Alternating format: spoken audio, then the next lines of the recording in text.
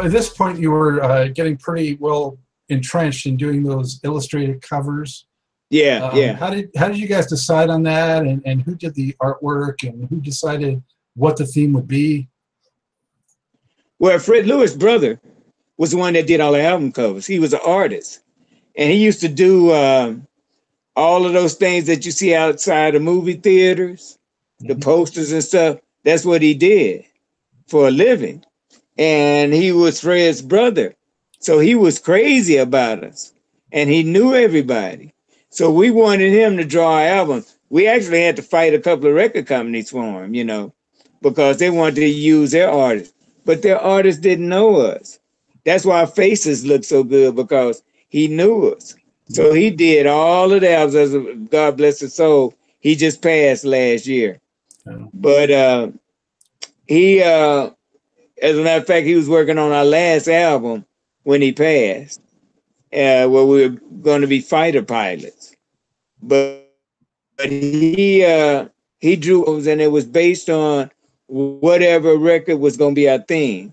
Like when we did Rough Riders, well, we went to a cowboy town, had the horse, had the authentic look, and we actually went there and played cowboys.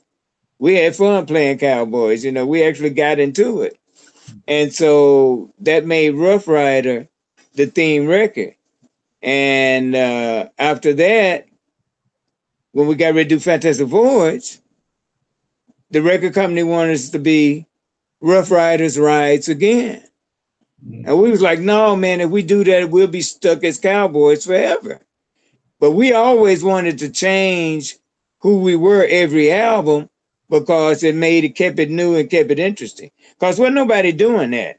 I mean, Act, they was always the same. The Gap Band, they was always the same. Nobody was trying that. And the record company was scared because they thought that was risky. But long as they knew it was Lakeside, we thought we could be anything we wanted to be. So we was the group that took on changing every album. And what happened was we would give him the idea, and he would come up with a concept for us. And we'd have all our faces right on the horses and everything. And then we would look at it and say, yeah. And we would take the picture on the inside. When you open it up, you see us in the little town, the cowboys. And then when you close it, you see the illustration of us on the... And Solar Records allowed you to have gatefolds, which was nice. Right. That was nice. You don't see that anymore. And then when we came to Fantastic Voyage, that's when we ended up having a fight with the record company, because it was like, no, you can't be no pirates. That's negative. And so we was like, no, well, don't worry about it. We're going to make it look positive. Just let us be the pirates. We had to really fight for that album. And they were totally against it. And it was negative, and it was going to hurt record sales. And we was like, well, I tell you what, we'll just be Buccaneers. And Buccaneers sounded better, but Buccaneers were worse than pirates. Okay. In reality, but because of that lack of knowledge about it, the word sounded good. So, well, okay, we're going to go ahead and let you do it. And it was one of our biggest albums, even the concept. So what we did on that record, we went out and rented the ship like the Mayfair. They got this ship in LA in the harbor that you can go out on and have dinner and stuff. Yeah. They still got it. You still can go out and have dinner on it. So we wanted the authentic ship, and we found the ship, and we had a film crew to go out with us. And it was so funny. Our whole film crew was white. So when we got to the ship, they were treating the film crew like they were the ones that was renting the boat for the day. Okay. And we was the help. And they had to let them know, no, these guys are the reason why we're here. They're renting a boat, right? Then from that point on, it was all nice. Well, what do you guys need to drink? What do you need to eat? We say, well, just give us some Grand Marnier and, Courvoisier, and we're going to sit in and have a great time. So what happened, we filmed all day. We took the ship out. and boats was passing by us. Hey, you know, and girls was passing by in bikinis and stuff. Hey, and we just sit there and took pictures all day long. Sounds like that could have been a good music video.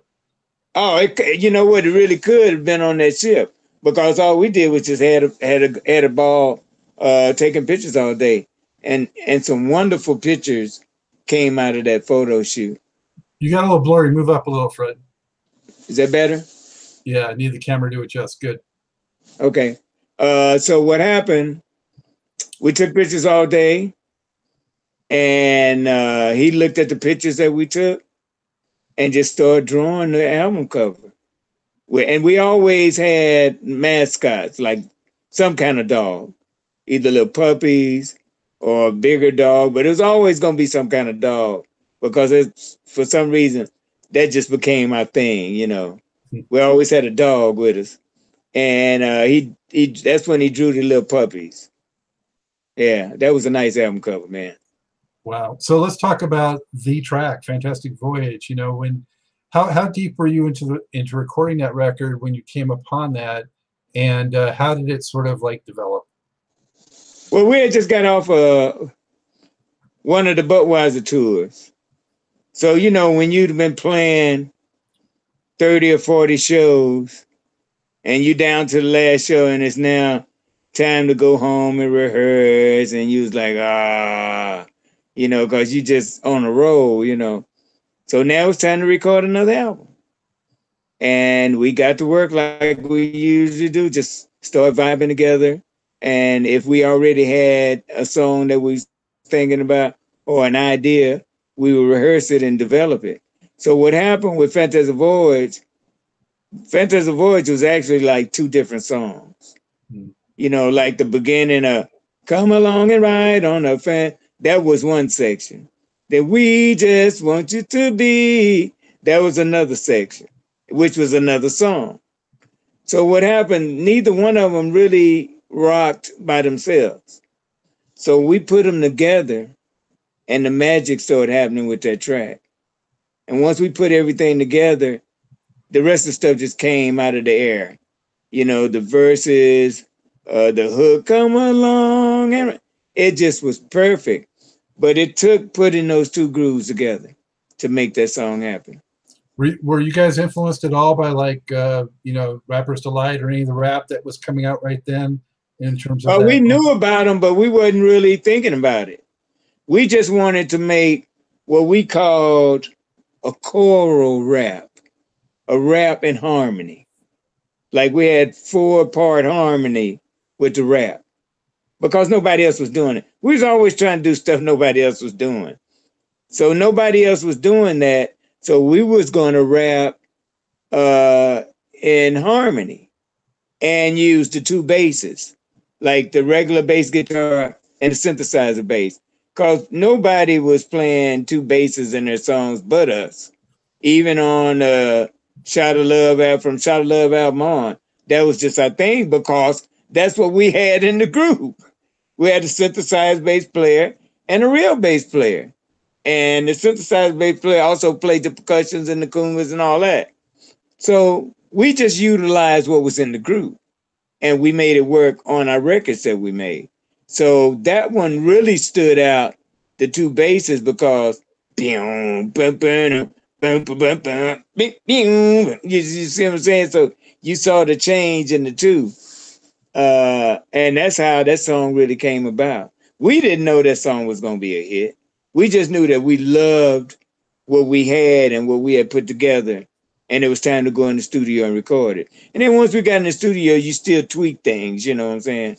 But when we got in the studio, it pretty much went the way it was in rehearsal. And of course, that song went to #1, baby.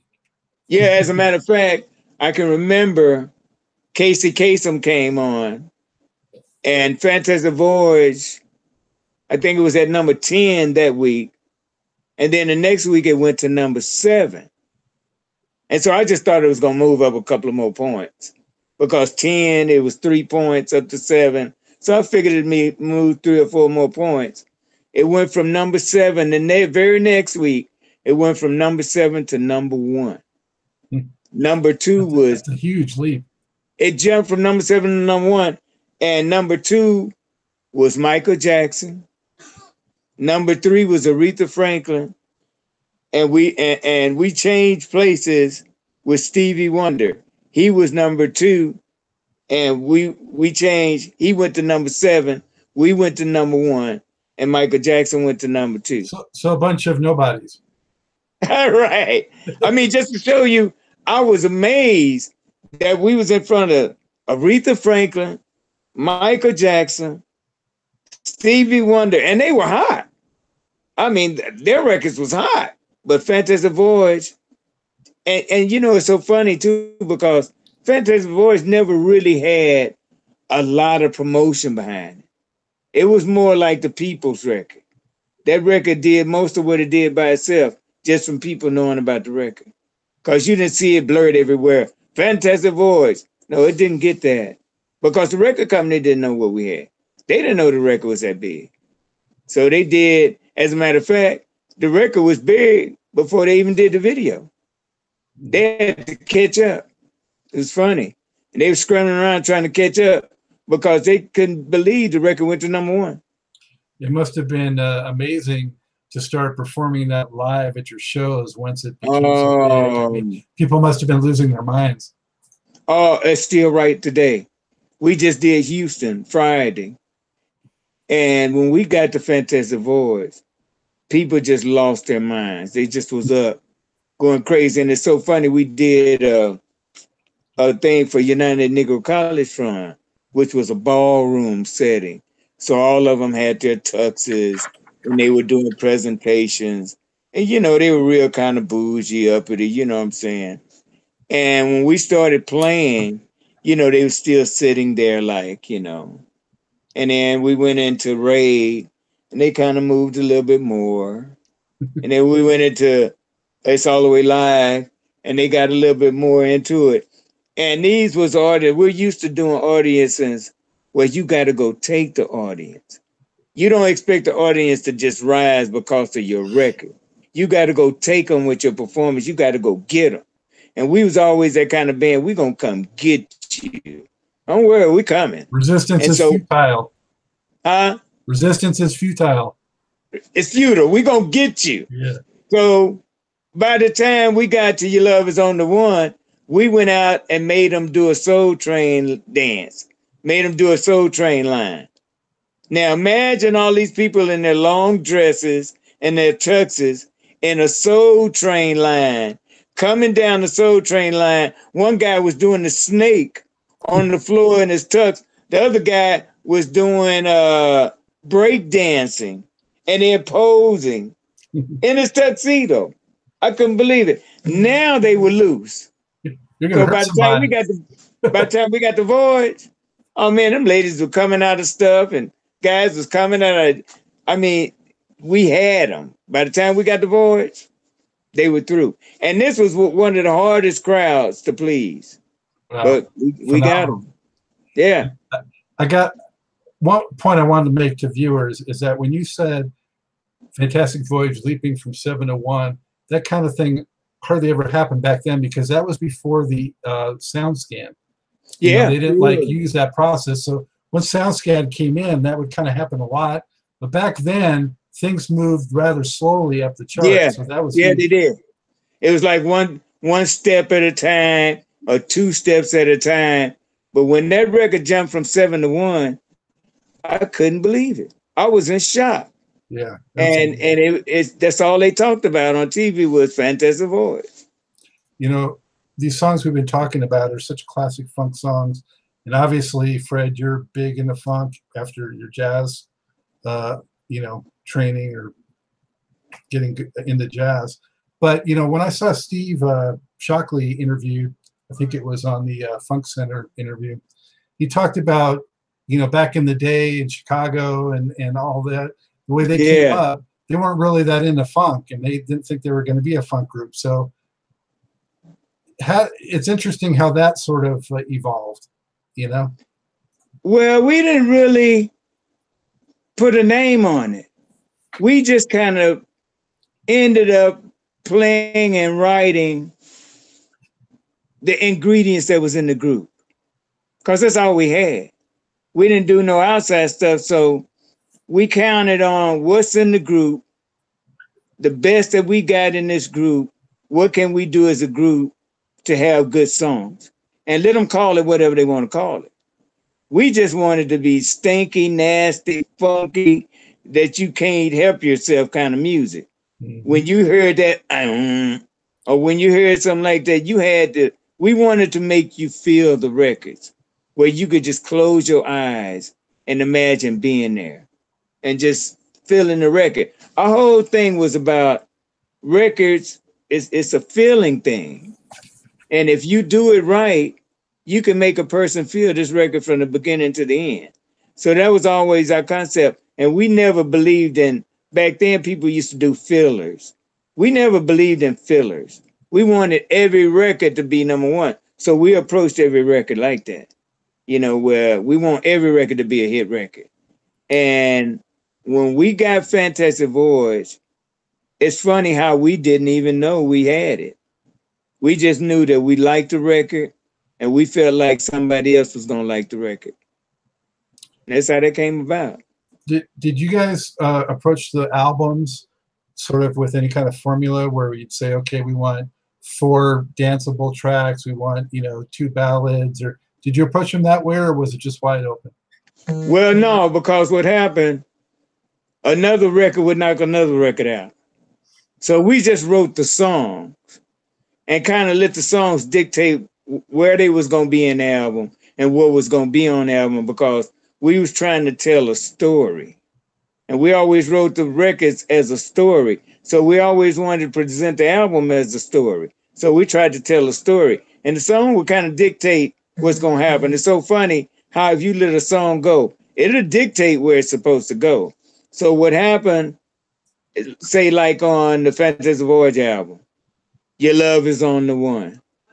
Well, we're talking about ladies. We always talked about women, that was our thing. Fantastic Voyage was come go on this journey with us. Say Yes was again about a lady that had everything, but she just didn't have no man. And she didn't trust nobody until this guy came along and put something on her mind, like the opening lyrics. Even now when it seems you have almost everything, you still get lonely, girl. Don't you get lonely at night? But the worst of it all, every time I give you a call, you still resist me when all I want to do is to give all I can give so that we can live in ecstasy, just you and I in love. If you say yes, we'll sail the stars. So, we wanted to be our poet. Say yes, poetic and, and romantic. And it was funny for a group like us that people only associated us with fun. We had some great ballads. Oh, you had like that sort of doo-wop and crooning influence and with the soul? Yeah, because we started off with what it was. The concept of Lakeside was going to be a band and a singing group mixed. And then it ended up being a band that just, I'm sorry. It ended up being a band that just had guys a band that could sing good.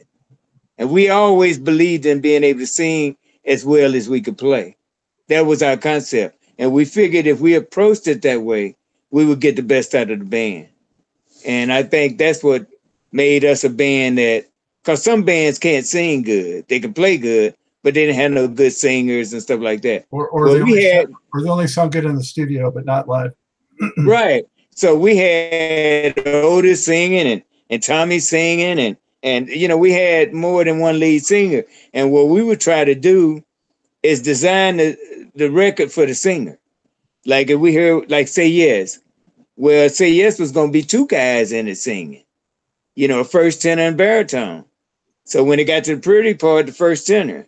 Then when it got to the verse, the baritone. So you see what I'm saying? And we kind of looked at it like that, where the song would be fitted on them like a suit. And instead of just writing the song and you sang it, well, your voice might not sound good with this particular record, or your voice might be the wrong key for this record. So we looked at all of those things that made determine who was going to sing the song. And what happened with the Fantastic Voyage album, Real Love, Say Yes, Your Love's on the One, Something About That Woman. I mean, we got all these, and we was experiencing that. I mean, you, especially in LA, you'd be like, man, something about that woman. You see how fine she was. There she goes again. I So mean, it's like this is up on stuff Sunset Boulevard. we was experiencing every day. So we just wrote the stories that we were living, basically. Well, I got to say, you guys were so original for that period. The look with the covers, the stage costumes.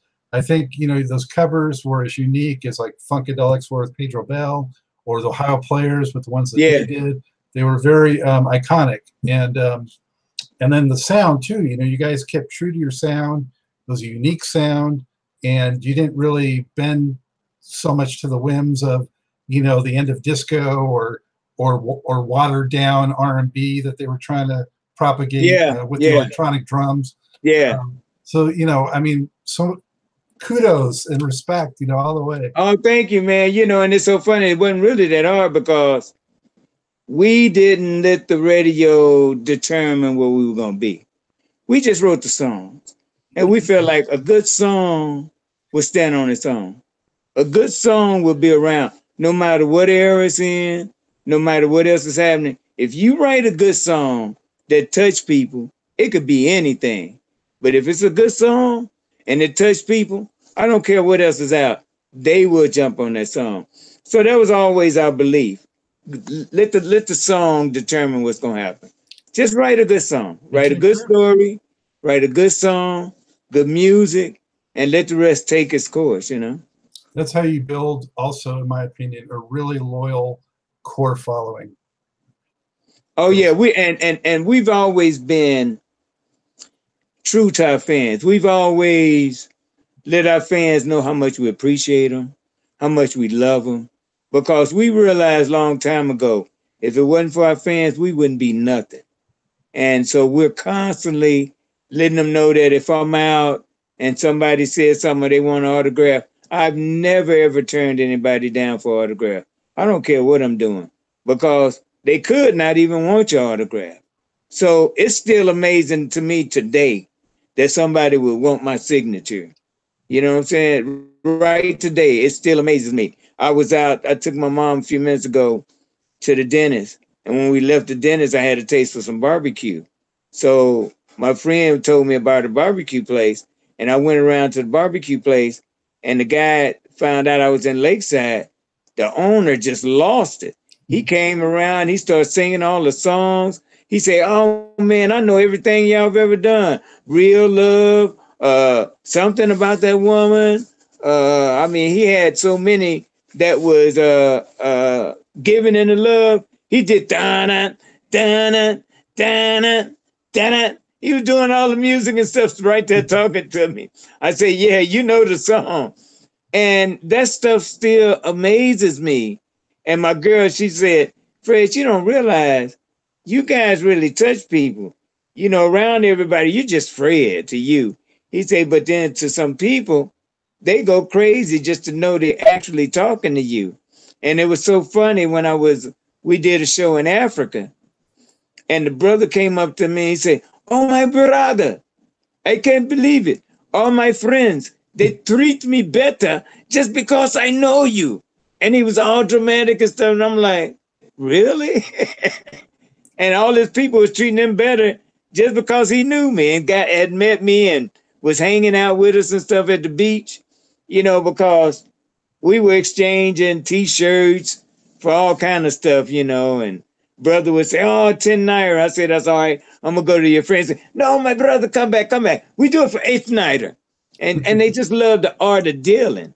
So it was so funny to see the reaction still today of people when I meet them that have never met me. They'd be like, no, no, you, I say, yeah, I'm the drummer. No, you never. What's your name? I say Fred Alexander. Yeah, you are him. You know, and it's like it still amazes me, man. After 40 years, you know what I'm saying?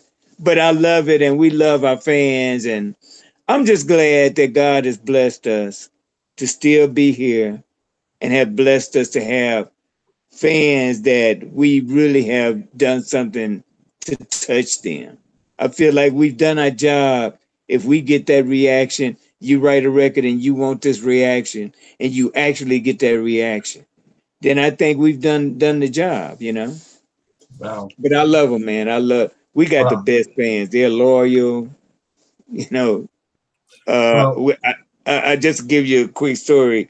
Friday night in Houston, my girlfriend, her grandsons, and her son and his wife, they came to the show.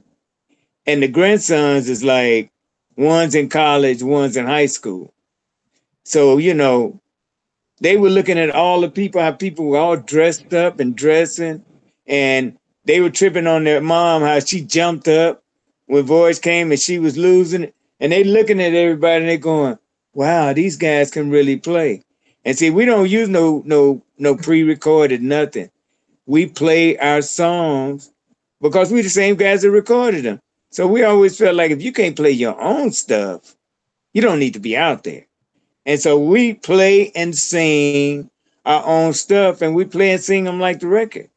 You know, we don't have, I mean, a lot of groups, they'll have a recording of their vocals to go along when they're singing and stuff, or they'll have it on tape and stuff, you know, or CD or something going with this stuff. We don't do that. What you see is what you get.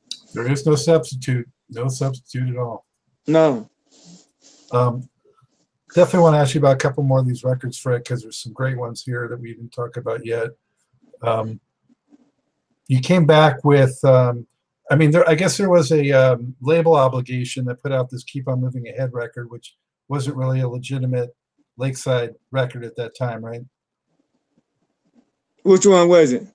Keep On Moving Straight Ahead, that wasn't truly the successor to Fantastic Voyage, right? Right. And that was a great record because when we went to Africa, that was like the national anthem. I mean, we could not play a show without playing Keep On Moving Straight Ahead because their country had just changed over. And they was like, keep on moving. They went crazy for that song. Huh.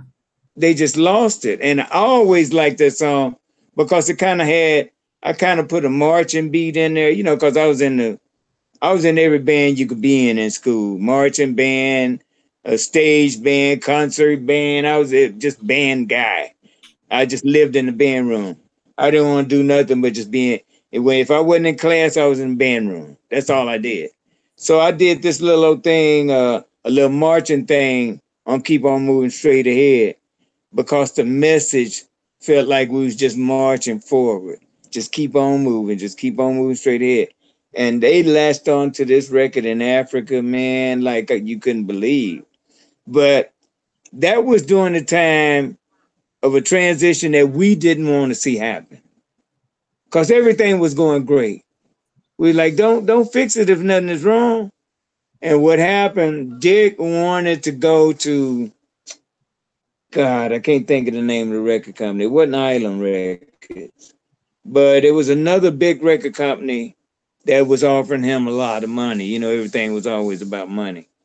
So they was offering him a lot of money to leave RCA and go over there. We wanted to leave Solar and stay with RCA. That's how good RCA was. They was moving our records. Our records was out there quick. Soon as you put the record out, it was out there. I mean, they just did everything right. That was the best distributor we ever had. I mean, Solar never should have left them because they only had 2 or 3 black companies. They had a company, one of the companies, I think it was Bear, that had Evelyn Champagne King and maybe one other one. So it was 2 or 3 of small companies like that at RCA, and RCA did us good. They treated us well. And we didn't know nothing about this other company. and they didn't know nothing about funk. I mean, RCA had the funk thing down, and we had to. RCA wanted to fight for us, but we had to go because our contract was with Dick Griffey. We were sad when that happened. Mhm. And so what happened, we still owed RCA a record.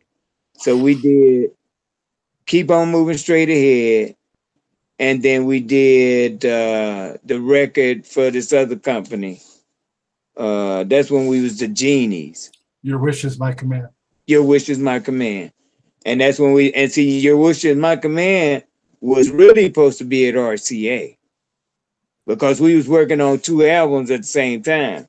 Oh. But RCA wanted Keep On Moving Straight Ahead.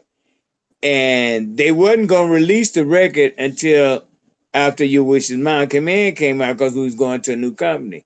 But because of the feud and stuff, they released Keep On Moving Straight Ahead maybe a couple of months before Your Wish is My Command came out. So it totally confused our fans. Some bought Your Wish, some bought Keep On Moving Straight Ahead, and none of them bought both of them, because they was pissed. So it really kind of hurt us, We could have sold, I think we sold about maybe 800,000 records between the two, where that could have been 800,000 on one record instead of just splitting it 400,000 sales over here, 400,000 sales over here, Especially too bad after the Fantastic Voyage momentum. Yeah, after Fantastic Voyage momentum, and then you do something like that, the next record was gonna be gone because both of those records was good. Your Wish is My Command and Keep On Moving Straight Ahead, because it was supposed to be a throwaway album, but we didn't believe in throwaway albums. We believed in good songs. So we loaded both albums up, and because we was jockeys at racing, that's where the Keep On Moving Straight Ahead concept came about. And then with the Genies, Your Wish is My Command. So we was always trying to be original, and we didn't want to write a bunch of ugly songs for the other album because it was a throwaway album, because that was our reputation on the line. And we always wrote good songs, so we weren't going to stop now. And I think that's what kind of helped us in an ugly situation, is that both albums had good songs. On Keep On Moving Straight Ahead, do you remember the track Back Together Again? Yeah. Yeah, to me that had a Fantastic Voyage kind of vibe to it. It did kind of have that. Tinseltown Theory almost had the concept too, because that one was about, the fast-paced LA and, wow, I'm in LA and that kind of thing, it was just how the city could eat you up. Spit you out, eat you up and spit you out. How did you guys decide to do that Beatles cover, and were you expecting it to be that big of a hit? No, man, we was joking. I mean, we was in, you had rehearsal and you're working on new songs and you take a break and, all right, let's go get something to eat. And then you come back and you're sitting around, and Otis started playing it on the guitar. And he started playing the fast version. Da da da da da da da da da da da da. And we was like, man, what if we slow that down? And he slowed it down, and it just got soulful and funky. And we just started working on it. Right there at rehearsal, we just started working on it because it was fun to take that record and slow it down, and how funky the record is. Plus, the lyrics are amazing, but they went over everybody's heads, the fast version. We just felt like people didn't really understand that record based on the arrangement. But when you slowed it down, you got a chance to see the words that John Lennon wrote and what a good songwriter he was, that when we slowed it down, we put the little intro, and we didn't change nothing as far as the chords or the actual arrangement of the song. We didn't change anything. We just slowed it down and put that little thing, dun, dun, dun, dun, dun, dun. Well, that's actually in the record, but it's just fast. We just slowed it down. We didn't actually name it. I want the viewers to know we're talking about I Want to Hold Your Hand. Yeah, that was I Want to Hold Your Hand. And it was just a song, man, that we enjoyed slowing that song down. I mean, it's so funny. People thought we put the record out. A lot of people don't even realize it's a Beatles record, you know? And we even, I think it was one of them, it wasn't Lennon, it was the other one that plays in the Beatles. McCartney? Yeah, they sent us a note saying how much they love the record. But we got a lot of hate mail, man, from people that hated that we did that to the record, you know. I mean, true Beatles fans that love the original version, man, they hated we slowed that record down. But it's amazing how that song sounded slowed down. You can tell it's the original song, but it gave it a whole nother vibe, slowing it down and making it a slow record. And right today when we play it, a concert, people want to hear I Want to Hold Your Hand. If they don't hear no other ballad, they want to hear I Want to Hold Your Hand. Wow.